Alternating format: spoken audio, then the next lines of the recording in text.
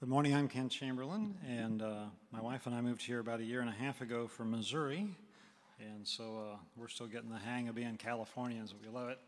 We have a grandson and granddaughter near Sacramento in Auburn, California, and then we have a daughter and son-in-law and grandchild here in Ventura, and that's the reason we moved, and we've been trying to get here for a long time, and we finally got a job here, so we are very glad to be with y'all. And we looked for a church for a while, and we were very, very glad to find this one. Y'all have been, just from the very get-go, have been very open and very kind and very accepting, and appreciate all of y'all, and certainly Pastor and Paige have been wonderful, and good to be with you this morning. I want to read you about 8 verses from Romans chapter 14. The Apostle Paul wrote about 2/3 of the New Testament. Paul was highly educated and highly traveled, and a very intelligent, very sharp man, and he wrote, like I said, 2/3 of the New Testament, and he was a real theologian. He knew his stuff. The New Testament says that he studied under the feet of Gamaliel. Gamaliel was the top Jewish rabbi at the time, and he taught Paul. Paul was one of his star students, and one of the best things Paul wrote was the book of Romans. Romans is thick. Romans is heavy. Romans you don't wade through in an afternoon. And I want to read a few verses out of Romans chapter 14. We do have the Bibles in the pews. I'm going to read from the NIV, New International Version. It should sound pretty similar to this if you have another version. Accept him whose faith is weak, without passing judgment on disputable matters. One man's faith allow him to eat everything, but another man whose faith is weak eats only vegetables. The man who eats everything must not look down on him who does not, and the man who does not eat everything must not condemn the man who does, for God has accepted him both. Who are you to judge someone else's servant? To his own master he stands or falls, and he will stand, for the Lord is able to make him stand. One man considers one day more sacred than another man considers every day alike. Each one should be fully convinced in his own mind. He who regards one day as special does so to the Lord. He who eats meat eats to the Lord, for he gives thanks to God, and he who abstains does so to the Lord and also gives thanks to the Lord. For none of us lives to himself alone, and none of us dies to himself alone. If we live to the Lord, and if we die to the Lord. So whether we live or die, we belong to the Lord. Father, we thank you for this passage of Scripture. We thank you for this wonderful church and these wonderful people, and we ask that you'll bless us this morning as we try to discuss the word of truth together and study it together in your presence and grace. Amen. My theme this morning is life hacks for Christians. If you waste any time at all on social media like I do, you'll run into videos all the time with life hacks. And life hacks is a video will say something like, I've been tying my shoes wrong all my life, or I've always been emptying the trash can wrong. And it's normally somebody that's young that has discovered a new way to wash a car, or a new way to scrub a floor, or something like that, and they're called life hacks. And I'm going to kind of hack that term and say life hacks from the Apostle Paul for Christians today, and very simple, and I hope everybody, even the youngest children, can understand all this today. That was my hope and my intent. This passage in Romans 14 is powerful, and it's very simple. Number one, Paul says, as Christians, don't argue over that which is non-essential. Don't argue as Christians over the non-essentials. Chapter 14, verse 1 says, don't pass judgment over disputable matters. Chapter 14, verse 2 and 3 says, there's arguments in the church he was writing to, is the church in Rome. And he listed 2 examples, and these seem very modern to us. There were people in the church in Rome that were arguing over whether you should be a vegetarian or not, and there were arguments. If you want me to move the mic or something, I can. I'm not used to doing this. Okay. The people in the church of Rome had 2 arguments going on there, and you can see them reflected there in Paul. One of them was that there were vegetarians in the church, and they were kind of suggesting if you're not vegetarian, you're really not a real Christian. And the other folks they weren't vegetarians, and they said, you really didn't have anything to do with our diet. And part of this comes out of the idea that they were Jewish, and Jewish people have very strong dietary restrictions, and so some of them were Jewish, some of them were not, and so there are arguments in the church that Paul was writing to over what proper diet was. And then the other argument that we see in chapter 14 is arguing over special days, other than the Sabbath. And what was going on there, the Jewish people in the church, and the first Christians were Jews, the Jewish people had always gone to service on Saturday. And the new Christians were starting to worship on Sunday because the Lord rose on Sunday. And we don't always make this real clear. I'm a hospital chaplain at Community Memorial Hospital, and one of the other chaplains is a Seventh-day Adventist. And he goes to church on Saturday. He's a Christian, he's an elder in their church, but it's the contention of the Seventh-day Adventist church that God set up services for Saturday. Go ahead. Thank you. Okay, thank you. Okay. Is that better? Better or worse? Okay. All right, thank you. So they said that God set up a service on Saturdays, which was true for the Jews, and then the Christians started worshiping on Sundays. And basically these arguments were going on in the church there in Rome, and Paul says, hey, don't argue over non-essentials. This doesn't really matter. That doesn't have a lot to do with your Christian faith, so don't argue over that. I want to share with you a little Nazarene history. You may know this, and I'm very proud of this, and this is something to be proud of if you haven't heard this before. A lot of churches, especially evangelical churches, were started by a bunch of people in a church or in a denomination getting angry or irritated and separating themselves and splitting and starting another church. And there's an awful lot of churches, ladies and gentlemen, in Ventura, California, that used to be part of other churches. and we didn't start that way. The history of the Church of the Nazarene has a remarkable difference. And if you haven't heard this, this is really important and you need to know this. The way the Nazarene church started in the early 1900s, there were a lot of people that no longer felt comfortable in their own churches. They had been expelled, they'd been told they didn't belong there anymore, their theology wasn't right. And in the beginning of the 1900s are what we call the American Holiness Movement. And there were people from the Methodist Church, and from the Episcopal Church, and from the Baptist churches, and the others like that, and they were feeling that they were Christians, they wanted to worship, but they didn't feel comfortable in their own churches. And so in the beginning of the 1900s, a bunch of people came together to form the Church of the Nazarene. That's radically different than so many other churches that we know about, so many other churches you'll see on the corners on the way home. And I think we need to be very proud of the fact that we are not a church that's splintered. We are not a church that split off. We're not a church that started with an argument. We are a church that came together with a bunch of different people and different faiths and different traditions. And how they did that, and the only way you can do that, is they said, hey, what are the core beliefs that we believe, that we have to believe as Christians? What are the core beliefs that we can agree on? What are the core beliefs that we can accept? And those became what the Nazarene Church called the 16 Articles of Faith. If you've gone through a membership class with Pastor, either Pastor Aaron or before that, you've gone through the Articles of Faith, and they are simple things like we believe in Jesus, we believe in God, we believe in heaven, we believe in hell, we believe in eternity. And so they said, let's lay aside all of those peripheral issues. Let's lay aside all those things we argue over. Let's lay aside all those things that people fight over. What can we accept together as core to the Christian faith that we can assemble a church together? And that is part of the history of the Church of the Nazarene. And really, you ought to be very proud of that. I am very proud of that.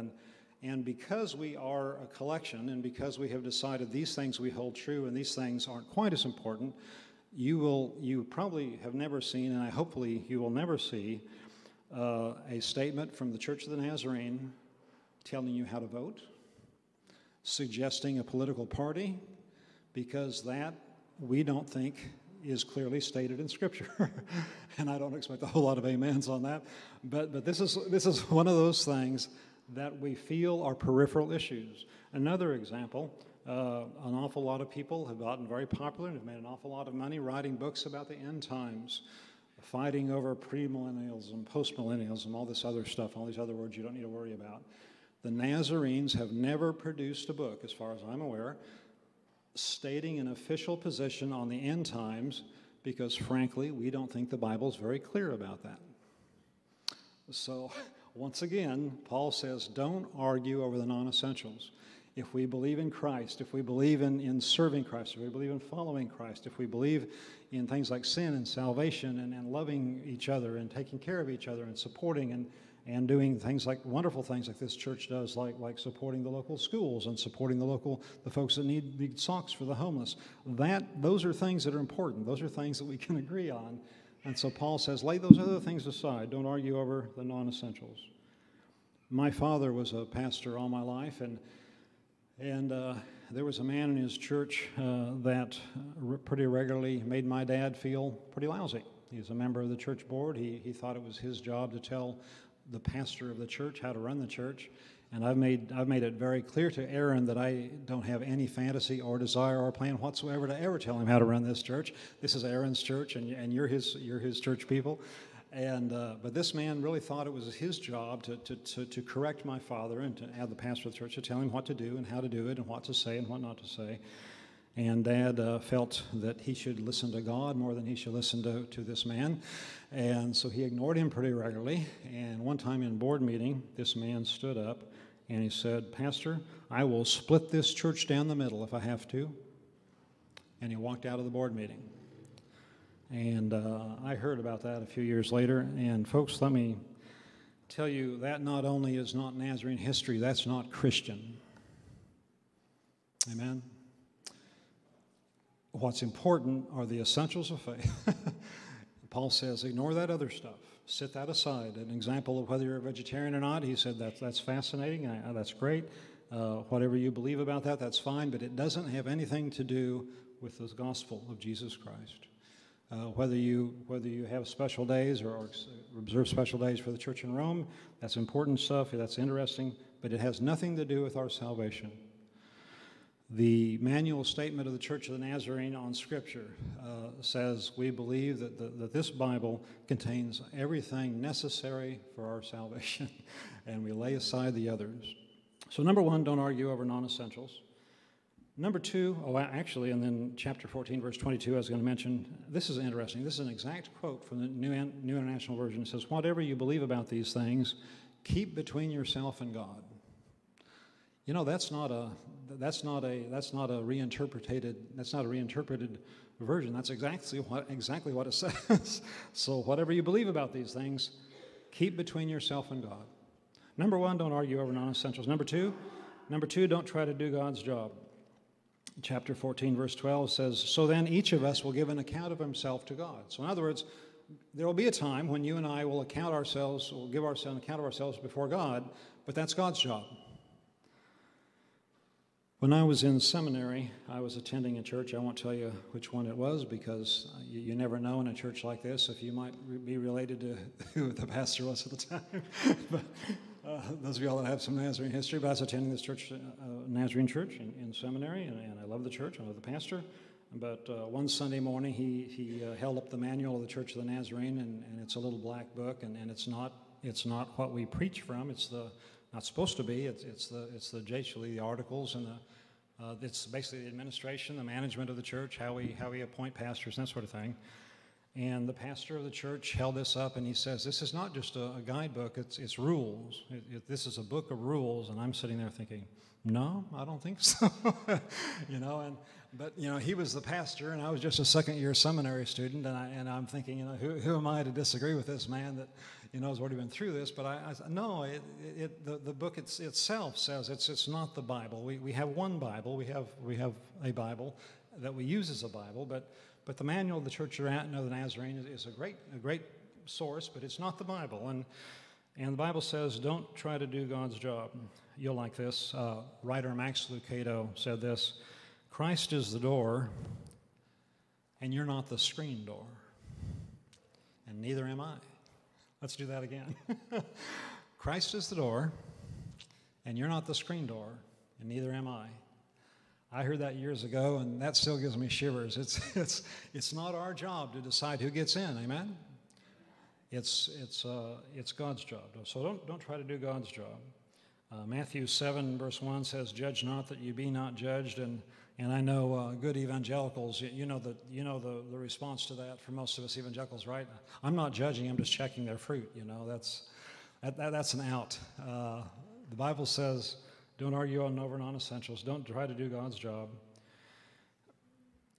Again, Paul was Jewish, and the people he was working with were Jewish, and they came out of the Jewish tradition, Jewish Old Testament, and the Pharisees, and by the way, Paul was a Pharisee. You remember that Jesus had some pretty negative things to say about the Pharisees at times, but Paul was a Pharisee, and Paul was a good Pharisee, and one thing that the Pharisees did was they called building a fence around the law. And I'll explain that briefly, and then my opinion is that we kind of still do that sometimes in the church.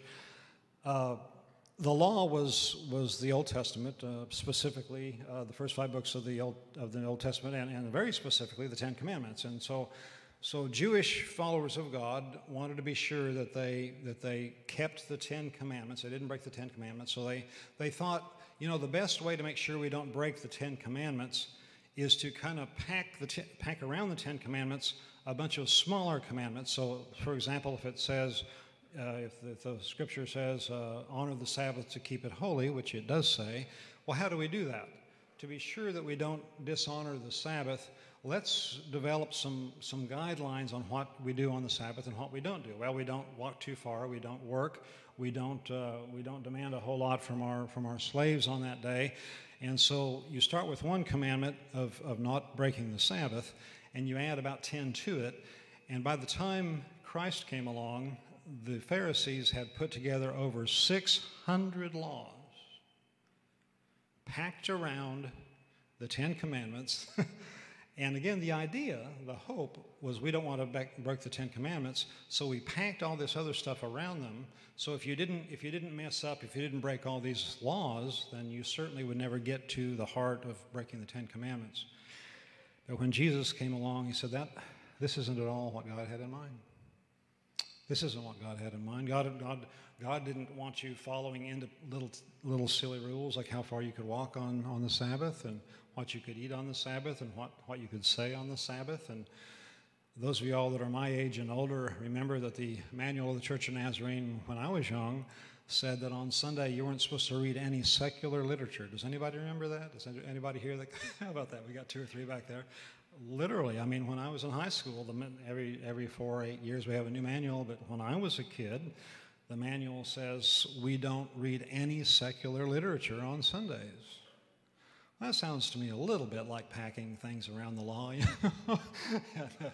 But so Paul says, don't argue over non-essentials. Don't try to do God's job. And the quote from Anne Lamott, I want you to see this. This is, I'm going to let you read that.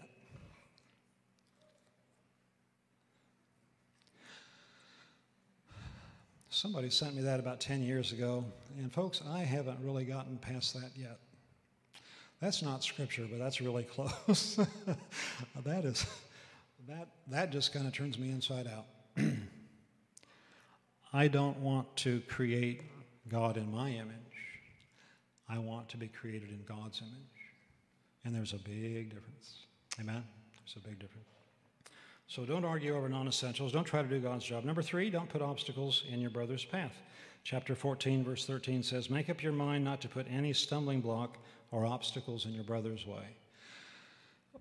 Again, when I grew up Nazarene, and let me see the hands again of people that when you were going to church, you were not allowed to go to movies.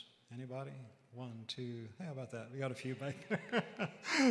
Now, if you're Pastor Aaron's age or younger, you'll find this scandalous. What? Are you kidding? But no, there were rules in the Nazarene church. We don't go to movies because the people that make movies are evil people. I think it's hilarious now that I now live an hour and a half from the people that make those movies.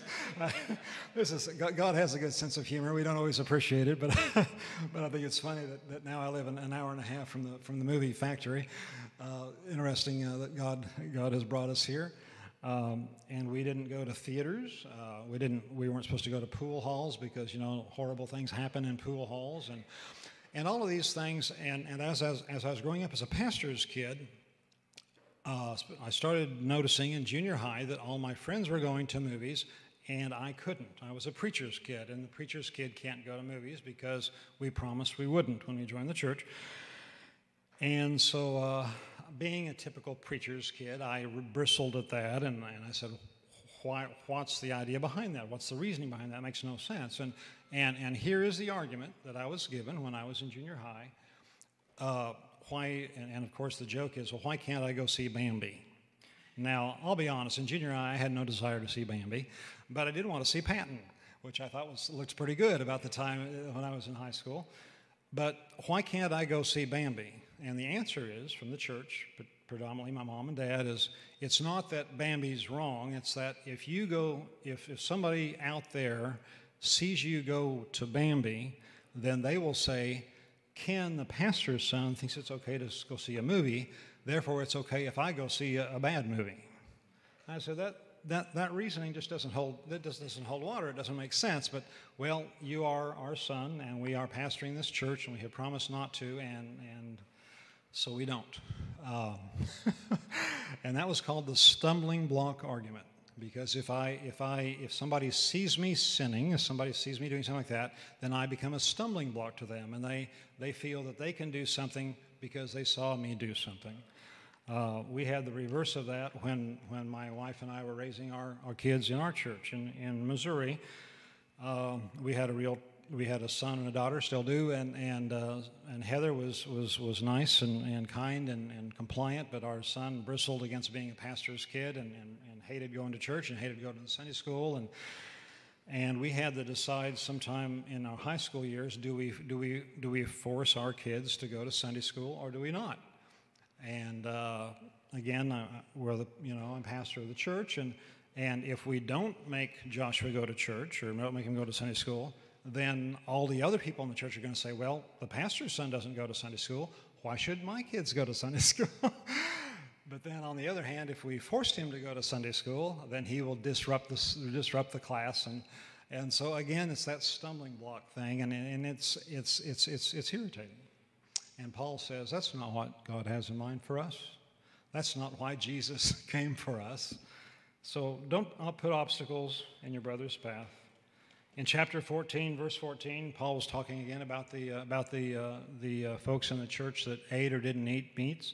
And he said, I'll eat anything you bring to me, but if it causes somebody else to stumble, I won't do it. In other words, Paul says, I'll eat just about anything. Now, they did follow the kosher diet, but he said, I don't mind eating meat. But if somebody in the church, if a Christian in the church feels that it's wrong to eat meat and they see me eat that, therefore I might become a stumbling block to them and I would hinder their faith. And Paul says, if I'm being seen, if I'm eating with somebody, I would rather not eat that at all than to become a stumbling block to their Christian faith. So don't put obstacles in your brother's path. Chapter 14, verse 20, I won't do anything that weakens somebody else's faith. There was another man in my father's church, and he treated my father well, and I liked this man. And he said that he worked in a government job, and they had parties all the time where alcohol flowed freely after hours, and he didn't believe in drinking. So he said, when I go to these parties, everybody has a red plastic cup, and they have their drinks in it. And I said, I don't drink anything at those parties. I don't carry a cup around. I said, why? He said, well, if I have a red plastic cup and everybody sees me with a red plastic cup, they don't know what's in my cup. So just so nobody else would think, he said, I'm trying to be a man of faith. I'm trying to follow the guidelines of my faith. He said, rather than having somebody else say, well, we're all drinking here, and including this guy, he said, well, I just won't drink anything, because he tried so hard to not be a stumbling block to anybody else. Like it or not, Christians, we are being watched. I don't like that. You don't like that. But we're being watched. I don't like being reminded of that, and I apologize for reminding you of that, and your pastor has reminded you that occasionally too since I've been here, so I'm not alone. We are being watched. There are people that want to know, how does a Christian talk? How does a Christian walk? What does a Christian do? What does a Christian eat? Where does a Christian go? And it's not fair and it's irritating to have to worry about that, but Paul says we do sometimes have to worry about that, because Paul says if we're Christians, especially if we've been Christians a long time, there are people that are watching us, and we need to be sure we're not a stumbling block to their faith. So don't argue over non-essentials. Don't try to do God's job. Don't put obstacles in your path. And those are all negatives. I apologize for that. But so positively, what should we do? And this is last. It says in chapter 15, verse 1, that the strong should help the weak. In other words, older Christians, not meaning older in age, but those Christians who have been Christians for a long time, you've been through some of these issues. Try to help those that are newer to the faith. If you've been a Christian for a long time and you see somebody struggling, you see somebody that doesn't understand, somebody that doesn't completely understand why we do things or how, or help them. The stronger Christians, Paul says, should help the weaker Christians, should try to encourage them in their faith, to try to get them stronger, to become more like followers of Jesus Christ. There's a tough verse in James 4:17 that says, if you know the right thing to do and you don't do it, that is sin. James is the only one in the Bible that I'm aware of that says that. Paul spends a lot of his time saying don't do that because it's sin, but James says if you know the right thing to do and you don't do it, that's sin too. And that's tough. That's tough, but that's in the book of James. And we do know as Christians there are some times, there are some things, there are some situations, there are some events that we know are the wrong thing to do. And if we don't speak up, if we don't say something, then in some sense we're sinning as well. It's a classic Christian belief that we don't allow evil to go unchecked if we have any control over it. And to be honest, a lot of protests and a lot of political fights and things like that are just that. There are people that feel that there is an evil here that needs to be addressed. And in the name of Jesus Christ, as a person of faith, I can't stand and watch this happen. I can't watch this go on. I need to protest. I need to scream. I need to yell. I need to vote, whatever I need to do, because as a Christian, as a person of faith, I am called upon to witness by saying something that is going on I need to stand against. I do want to give you all a compliment. As Californians, we've been here just a little while. Y'all are a whole lot better at this kind of thing about not arguing over non-essentials than some in the Midwest that we came from. The feeling in California seems to be, if it works for you, great. This is wonderful. My wife and I have not experienced this much in our lives. We love the Midwest, and we spent most of our lives in the Midwest. But there's a lot more judgmental attitudes where we've come from, and we're here in California, and the feeling really seems to be here more hey. Follow Christ and don't bother me. Follow Christ and don't tell me what I need to do. And because if you truly are following Christ, Christ tells you what to do, right? God tells you what to do. Scripture tells us. About 6 years ago, there was a line of 15 men all running to be president of the United States. And I'm going to be light on this because I told you that we don't discuss this kind of thing, so I'm just going to kind of give you a historical example. There were 15 men. Do you remember that about 6 years ago? There were literally 15 guys that all wanted to be president. Do you remember that? There were debates. There's 2 or 3 debates, and 15 guys all in 15 microphones. And I watched some of those debates until I thought I was going to throw up, and I couldn't do it anymore. But they were making fun of each other. They were arguing with each other. They were calling each other pretty horrible names. They were suggesting all sorts of negative things about each other. And the next day on the radio, I heard somebody interview a school teacher that taught junior high. And he said, and this wasn't a Christian school teacher, I've got your kids in my class, and I'm trying to teach your students, your kids, that we treat each other well. We treat each other respectfully. We don't critique each other. We don't make fun of each other. We don't suggest anything about how tall or how big you are, anything like that. But then these kids, your children that I'm trying to teach these morality basically to, they go home at night and they sit with mom and dad and they watch the news and you watch the debates and they see that there's 15 men running for the presidency of the United States that spend an hour critiquing each other and making fun of each other, and the teacher says, folks, you're not making my job very easy.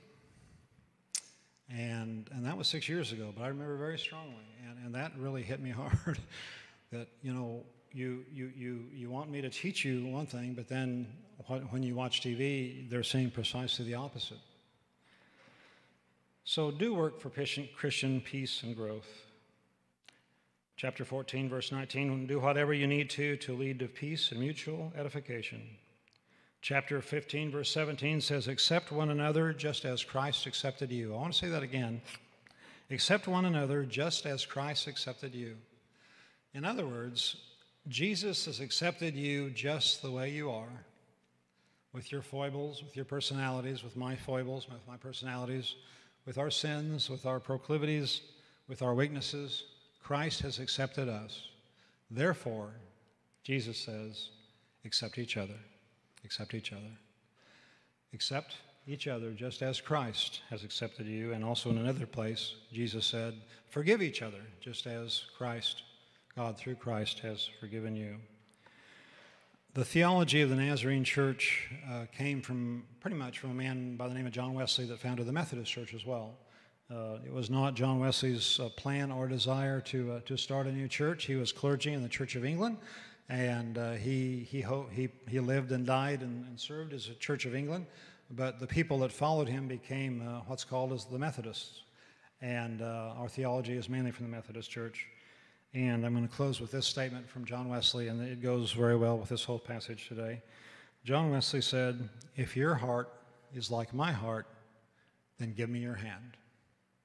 If your heart is like my heart, then give me your hand. Just to review, don't argue over non-essentials. Don't try to do God's job. Don't put obstacles in your brother's path. Positively do work for Christian peace and church growth. I'd like to pray and then turn back over to the gentleman. Father, we thank you again for this morning, and we thank you for this service time, and we thank you for these wonderful people. And Father, it's not easy to live the Christian life. It's easy to become a Christian. It's easy to start the Christian life. It's easy to accept your forgiveness and salvation, and we thank you so much for that. But Father, once we are Christians, sometimes it can be a hard life to live. But we believe it's what you would have us to do, and we believe that it's a life that we want, and believe it's a life that we can do.